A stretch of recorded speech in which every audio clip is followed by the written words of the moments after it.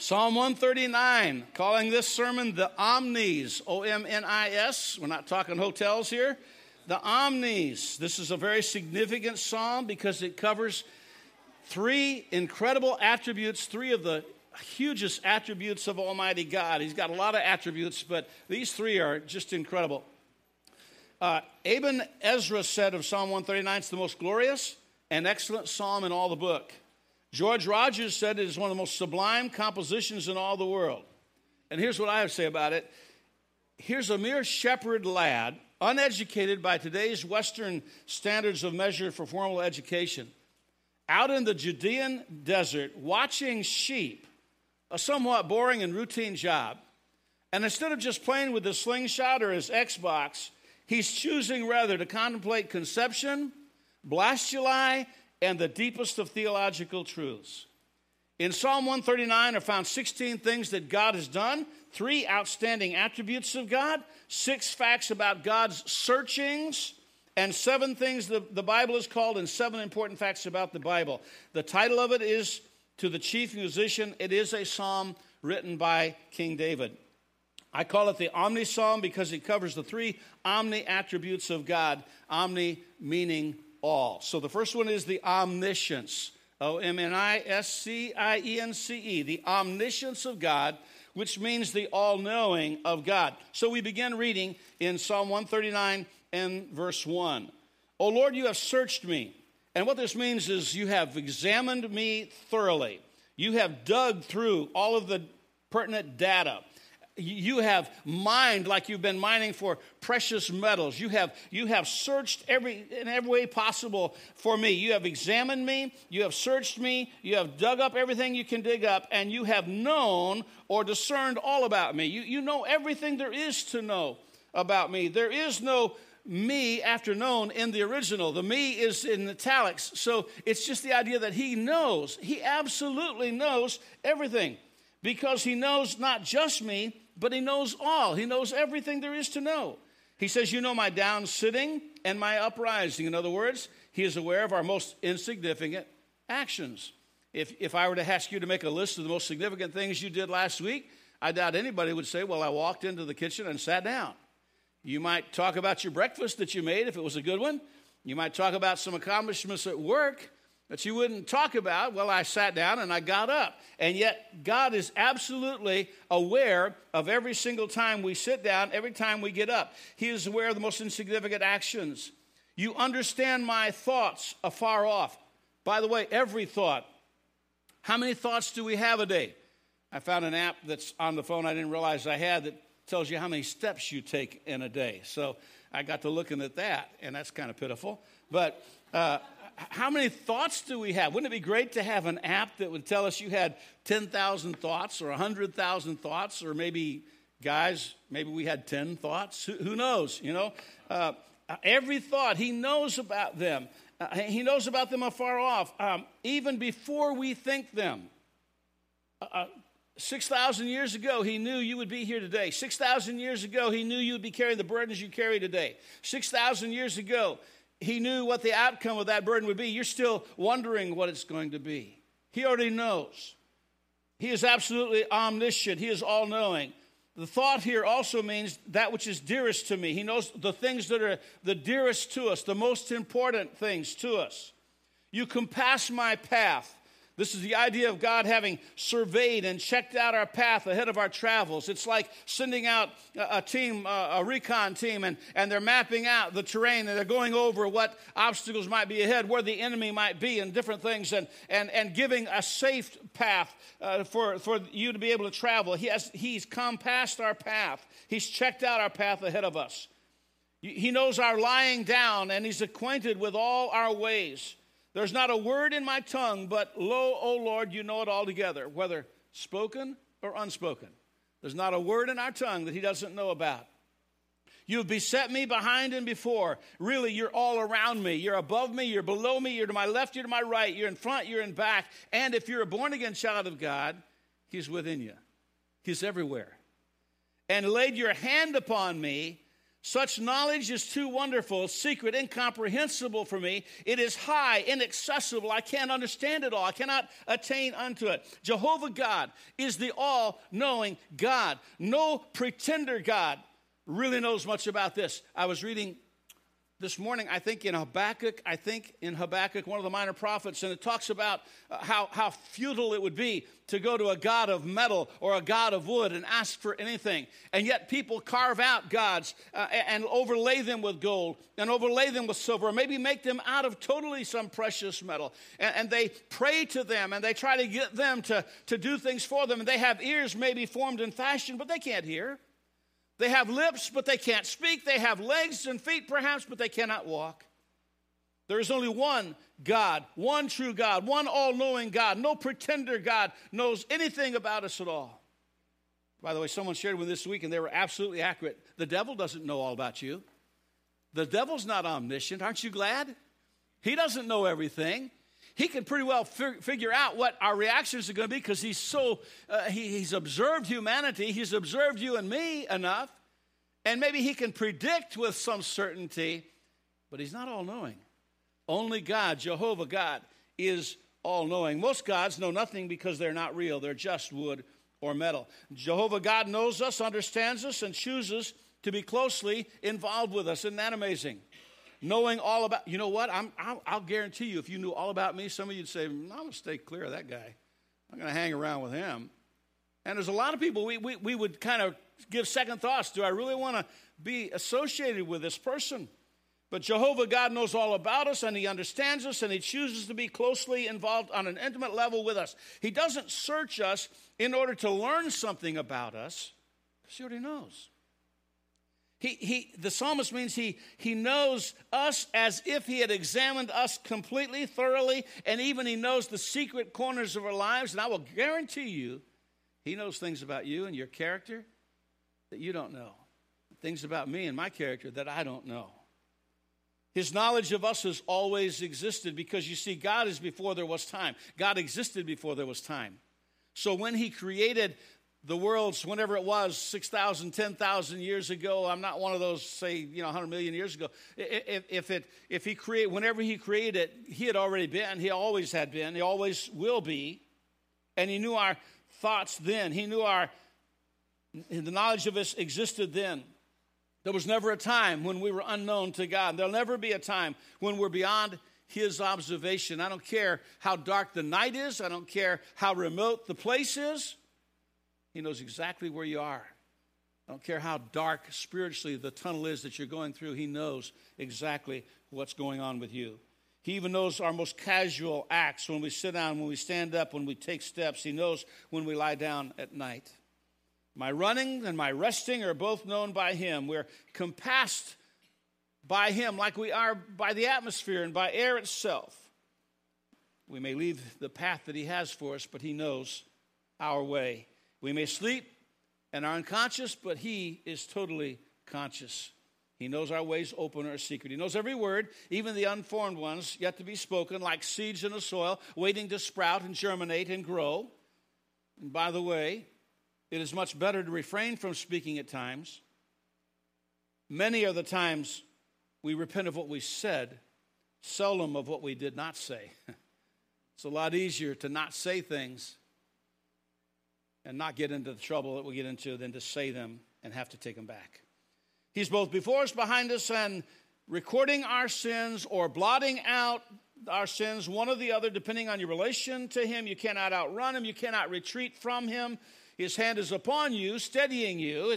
He put his hand upon, it's like someone is kind of shaky or a little unsure, and you put your hand on their shoulder to kind of steady them and let them know that he is close at hand, guiding us as if we were blind and unsighted, and he was the guide for us. God is very near all the time, knowing all about us. Cannot possibly grasp or appreciate his complete knowledge of me. This truth is beyond my ability to comprehend. In fact, God is incapable, listen to this, he is incapable of inaccurate information. It is not within his, you say, God can do anything. No, God can't be wrong. God cannot sin. And so he cannot have inaccurate knowledge of anyone or anything, whether it be me or a maggot or a huge planet. He knows everything perfectly and all at once. No wonder David said, this kind of knowledge is too wonderful to even grasp or to ponder. So whatever burden you're carrying today, whatever it is you're going through today, God knows all about it because he is omniscient. God never has to say something like, well, I'll be. Well, like my uncle used to say, well, I'll swan. I'm not sure what that means, but it meant he was surprised about something. Well, I'll swan. God's never surprised about anything. That's the omniscience of God. Secondly, is the omnipresence of God. Omni, all, presence, present God. He is everywhere all the time. So here you're going to do this. You're going to run away from God. Where are you going to go? Where shall I go from your spirit? Where shall I flee from your presence? In other words, your essence in the Hebrew. If I ascend into the highest heaven, the highest altitudes of our atmosphere, not the abode of God, but if we go up into Mount Everest at 22,000 feet or whatever it is, if we go there to try to get away from God, you are there. If I make my bed in hell, the place of the dead, the lowest regions, the depths, behold, you are there. If I take the wings of the morning, which is a metaphor for the sunbeams, both swift and speedy, traveling at 186,000 miles per second, if I could move that fast in any and all directions and dwell in the uttermost parts of the sea, even there shall your hand lead me and your right hand shall hold me. If I say, surely darkness shall cover me, even the night shall be light about me. Even the night shall be light about me. Men love darkness rather than light because why? Their deeds are evil. That's what the Bible says.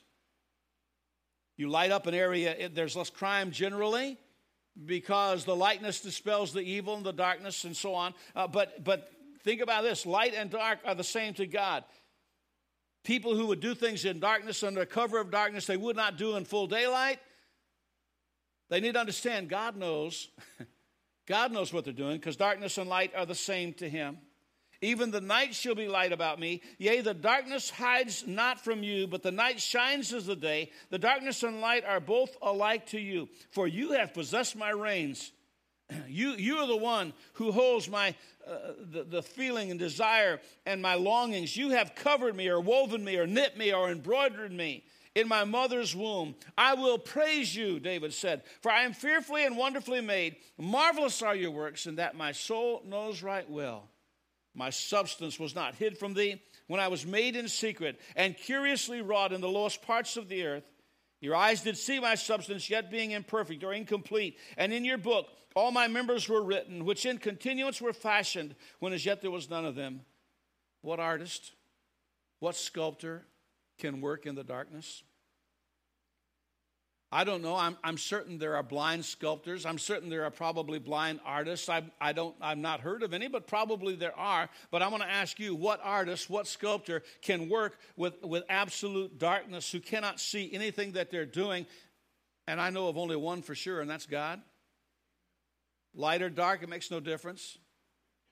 How precious also are your thoughts unto me, O God. How great is the sum of them. If I should count them, they are more in number than the sand. The blessings of God, you know, when we have trouble and problems, they are just bigger than life, aren't they? They just pop up and they're like amazing. It's just terrible.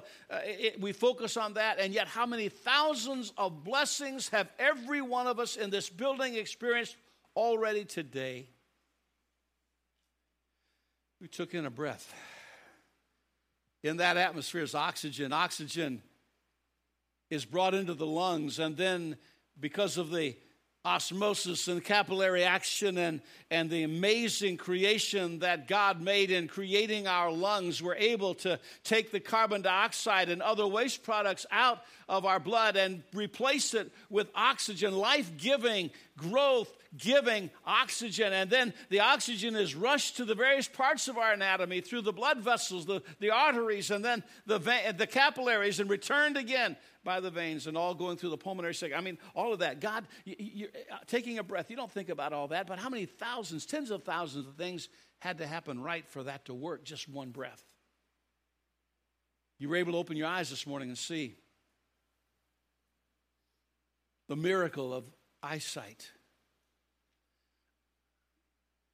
I think probably to be unsighted would be one of the worst physical handicaps that I could imagine, I think. But we're able to see, we're able to speak, we're able to taste, we're able to eat, we have food to eat, we have a place to live, we have transportation, we have people who love us and care for us, we have a church here to encourage us. God allowed you to wake up to another morning. How many tens of thousands, maybe hundreds of thousands, I don't know, of blessings God has already given to us today.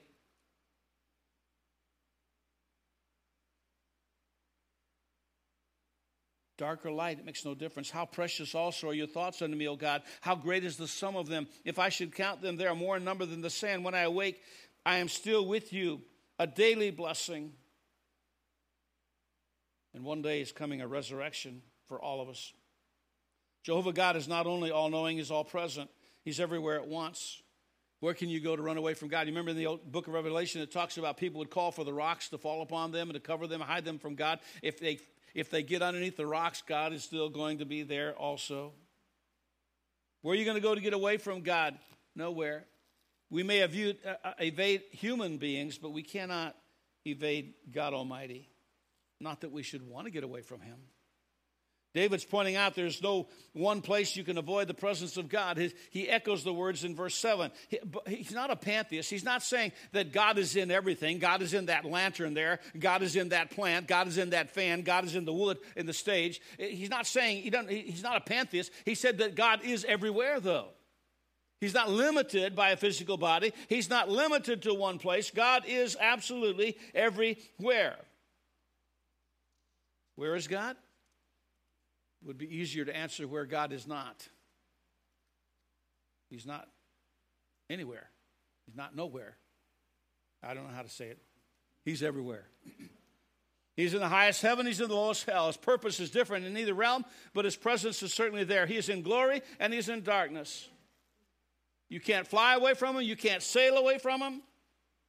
Light and dark are the same to him. Darkness and light in this agree, great God, they're both alike to thee. Thine hand can pierce thy foes as soon through midnight shades as blazing noon. You read through the Old Testament and you see all the battles that were fought, Israel fought, and how God intervened with earthquakes and thunderings and lightnings and hailstones and fire and all the things that God did.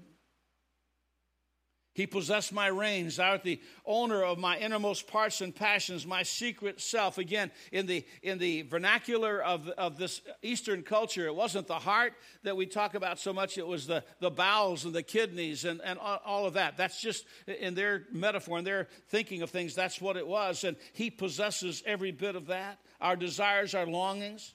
He doesn't just know about us. He absolutely owns us. He knows about our secret parts. Before I could know him, he knew me. And I am fearfully and wonderfully made. Study physiology, study anatomy, and see that life is an amazing thing, but delicate. I read this week, I don't know the details, I just saw in passing a mother who was able to hold her little baby out of the water long enough to get the baby saved, but she drowned in the process because she was cut off from a supply of oxygen. Life is amazing, yet so fragile. An instant on the highway is all it takes. You ever think about your heart, how many times it beats? I got some program one time that said you can calculate how many times your heart is beat, and I figured in my age and everything. I almost had a heart attack doing that. They shouldn't put those things on Facebook or whatever. So I actually remember one night lying there thinking, come on, beat, heart. Beat. You don't have to think about it. It's part of the autonomic nervous system. It just does. You don't have to think about breathing. Take a breath. Let it out. Take a breath. Let it out. You just do it. What an amazing thing life, and yet so fragile. And we're so casual with the fact that it's fragile. Our life contains 1,000 strings and dies if one be gone. Strange that a harp of 1,000 strings should keep in tune so long. The author of Psalm 139 was no atheist. He's no agnostic. He was a believer. As amazing as our first birth, the physical birth, even so maybe more amazing is our second birth, in that God takes that which is ruined, that God takes that which is sinful and dirty and filthy and vile and wrecked, and he refashions and reforms it because of the shed blood of Jesus Christ, his Son, and he makes us of a dead creature a living creature that never ever will die again. The physical part, he puts muscle upon bone and blood and vessels within flesh, and knits us in a secret place, embroiders in our mother's womb with great skill, putting everything in the right place, doing it all. But in the second birth, he takes that which is bound for hell and turns it around, and not only forgives our sins, but washes us clean as if we had no sin, as if Jim Bass had never spoken a word in anger or a vile word, as if I had never seen something I shouldn't see, as if I had never thought some thought that was not glorifying to God. He purges all of that, cleanses all of that through the shed blood of his Son. So incredibly powerful is that. Amen. God saw us when there was nothing to see. In my book, he says, all my members were written. We were on his mind. He knew us. He was our architect. He was our designer. He was our creator. And he wants to be your Savior. We are his conception in every minutest detail. He wrote about us when there was nothing yet done. You're in Psalm 139. He wrote about you in Psalm 139 when you were not even close to being born. The psalmist was encouraged about you. It might be kind of scary. Man, he knows all about me. He knows all my thoughts. That's kind of scary. Oh, my goodness. I don't want him knowing all my thoughts. The psalmist was encouraged. Thank you, God, that you know all about me and you choose to love me anyhow. The omniscience, the omnipresence, and last of all, the omnipotence of God, verses 19 through 22. This is pretty serious, pretty heavy right here. Surely you will slay the wicked, O God. Depart from me, therefore, you bloody men, for they speak against you wickedly, and your enemies take your name in vain. Do not I hate them, O Lord, that hate you? That gave me pause this week. Do not I hate them, O Lord, that hate you? And am I not grieved with those that rise up against you? I hate them with perfect hatred. I count them mine enemies. Well, let's start first of all in verse 19. Jehovah God is not only an all-knowing God and an all-present God, but he's an all-powerful God. Crimes against him will not go unpunished. He is the absolute power. In a society in the United States of America today that does not believe in absolute truth, I want you to know God is absolute power. By the way, saying you don't believe in absolute truth isn't absolute. Did you know that? Just want you to know that. Crimes against him will not go unpunished. God is grieved with evil, and he will exact justice one day. David could not bear men who shed innocent blood. Remember the Amalekite who finished off Saul? Remember when Saul was in battle with his sons, and he was wounded, maybe mortally wounded, and yet he was lying there with some life still in him, and people were passing by, and he was calling out for someone, and Amalekite came by. He said, I want you to take my sword. I want you to finish me off. I don't want to fall into the hands of the Philistines. And the Amalekite, after Saul said to do it, took his sword and dispatched him, and took some of the things that were with him to show and to prove to David. I'm sure he thought he was going to get this grand reward. Hey, King David, long live the king. I have brought you some proof that I took the life of your enemy Saul. David was not impressed with that. David had him slain because he finished off Saul. The same thing for the one who killed Ishbosheth, the son of Saul. He slew him. He says, he hates those who hate God. To hate those who hate us would be sinful. To hate those who hate God and do violence to God's good is an obligation. Now, I'm going to tell you the honest truth, okay? Confession. You're a preacher, confessing. I tried to figure out in all the commentaries I could that this didn't really mean what it says. Because it didn't seem right that we're to hate. And the closest I could come is this, that we're to hate the evil that men do. We're to hate the evil that men do. And anyone who raises himself up against God Almighty is an enemy of God. And by comparison, to the same degree that we love God, and we're supposed to love him with all of our what? Heart, soul, mind, strength. That's the way we're supposed to love God, the first and greatest commandment. We're to hate evil and those who perpetrate evil. Go home, do some research, prove me wrong. Let me know about it. I will retract it. That's what it says. David says, I will make my enemy the one who's the enemy of God. David takes it personal. The psalmist said it this way, search me, O God, and know my heart. Try me and know my thoughts, and see if there be any wicked way in me, and lead me in the way everlasting. And so he leaves it to us to choose who our God is going to be. Whether it's this omnipresent, omniscient, omnipotent God who always has everything under control. When it doesn't seem like it's under control, it still is by him. So you have to choose. Are you going to choose that God? Or are you going to choose something else, someone else? As for me, I choose the omnipresent, omniscient, omnipotent God who formed me and fashioned me and knit me together just like little Genesis back there in the arms of her daddy is. Before she was born, was knit together by Almighty God. So he did every single one of us. We owe him everything. And I hope your choice is that very same God. Could you bow your heads, please? Do you know that God is omniscient? He knows everything about you. He knows every thought you have. He knows what you're thinking right now. Do you know that he's omnipresent? He's here. He's halfway around the world.